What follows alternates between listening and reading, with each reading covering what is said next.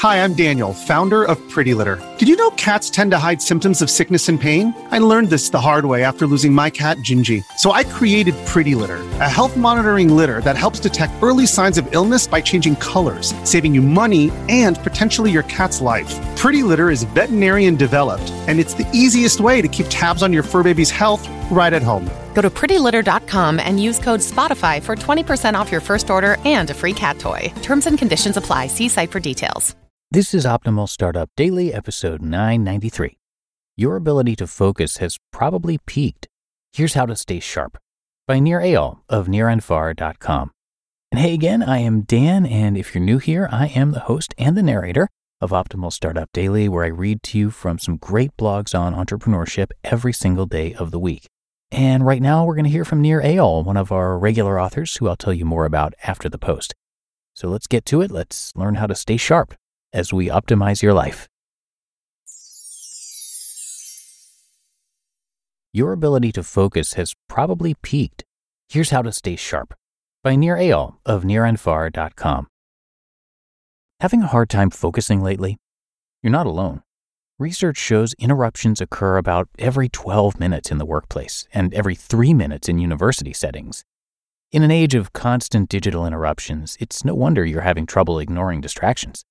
In their new book, The Distracted Mind, Ancient Brains in a High-Tech World, Dr. Adam Gazzaley, a neuroscientist, and Dr. Larry Rosen, a psychologist, explain how our ability to pay attention works and what we can do to stay focused.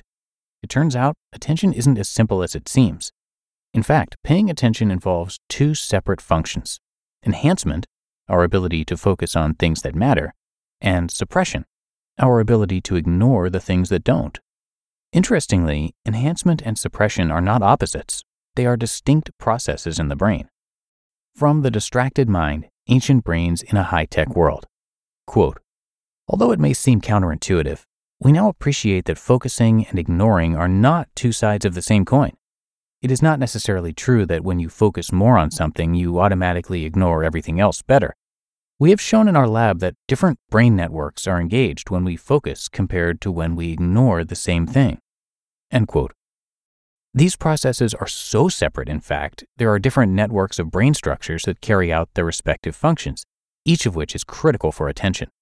If either of these brain processes is impaired, we lose focus.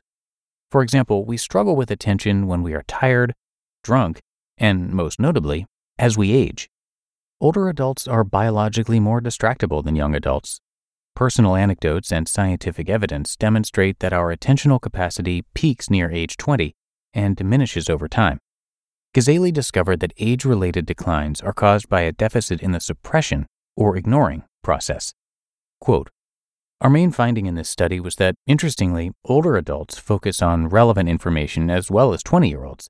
Where older adults suffered a deficit was in suppressing the irrelevant information.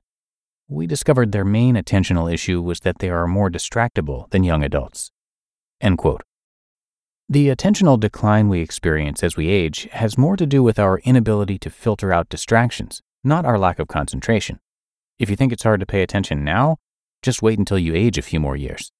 To improve our ability to pay attention, we need to both remove distraction, especially as we age, as well as boost our capability to focus on one task at a time. Here's how. How to eliminate distraction. Have you ever noticed someone squinting their eyes in an attempt to recall something?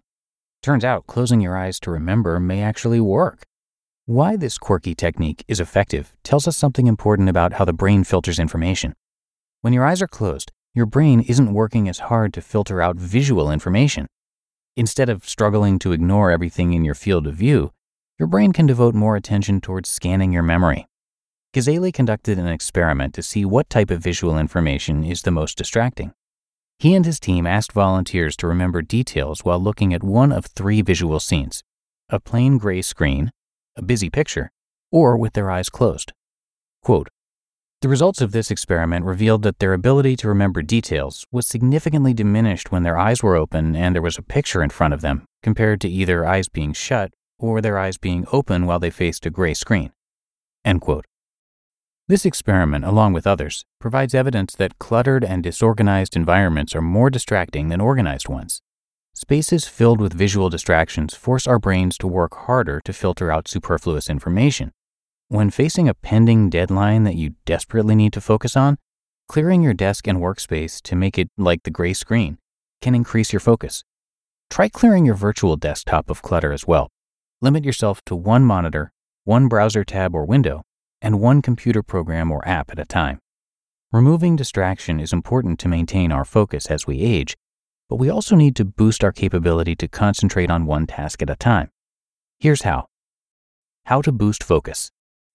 Ghazali and Rosen say some activities may boost cognition and attention by stimulating the brain's ability to strengthen and reorganize existing neural connections, a process called neuroplasticity. Activities that may boost cognition include physical exercise, meditation, and spending time in nature. Recent research also finds that some cognitive exercises may also help. Although there are many brain training programs, some of which have overpromised and underdelivered, some scientists believe a new crop of clinically validated programs may soon come online. Quote, cognitive exercises are an attempt to improve brain function by harnessing our brain's inherent plasticity rather than by explicitly teaching a strategy or a skill. Most training programs attempt to accomplish this goal not just through repetitive task engagement, but also through adaptivity. End quote. For Ghazali and Rosen, adaptivity is key. Just as athletes must adjust their exercise routines as they grow stronger, cognitive exercise programs must also adjust to how well or how poorly the participant is doing in the task.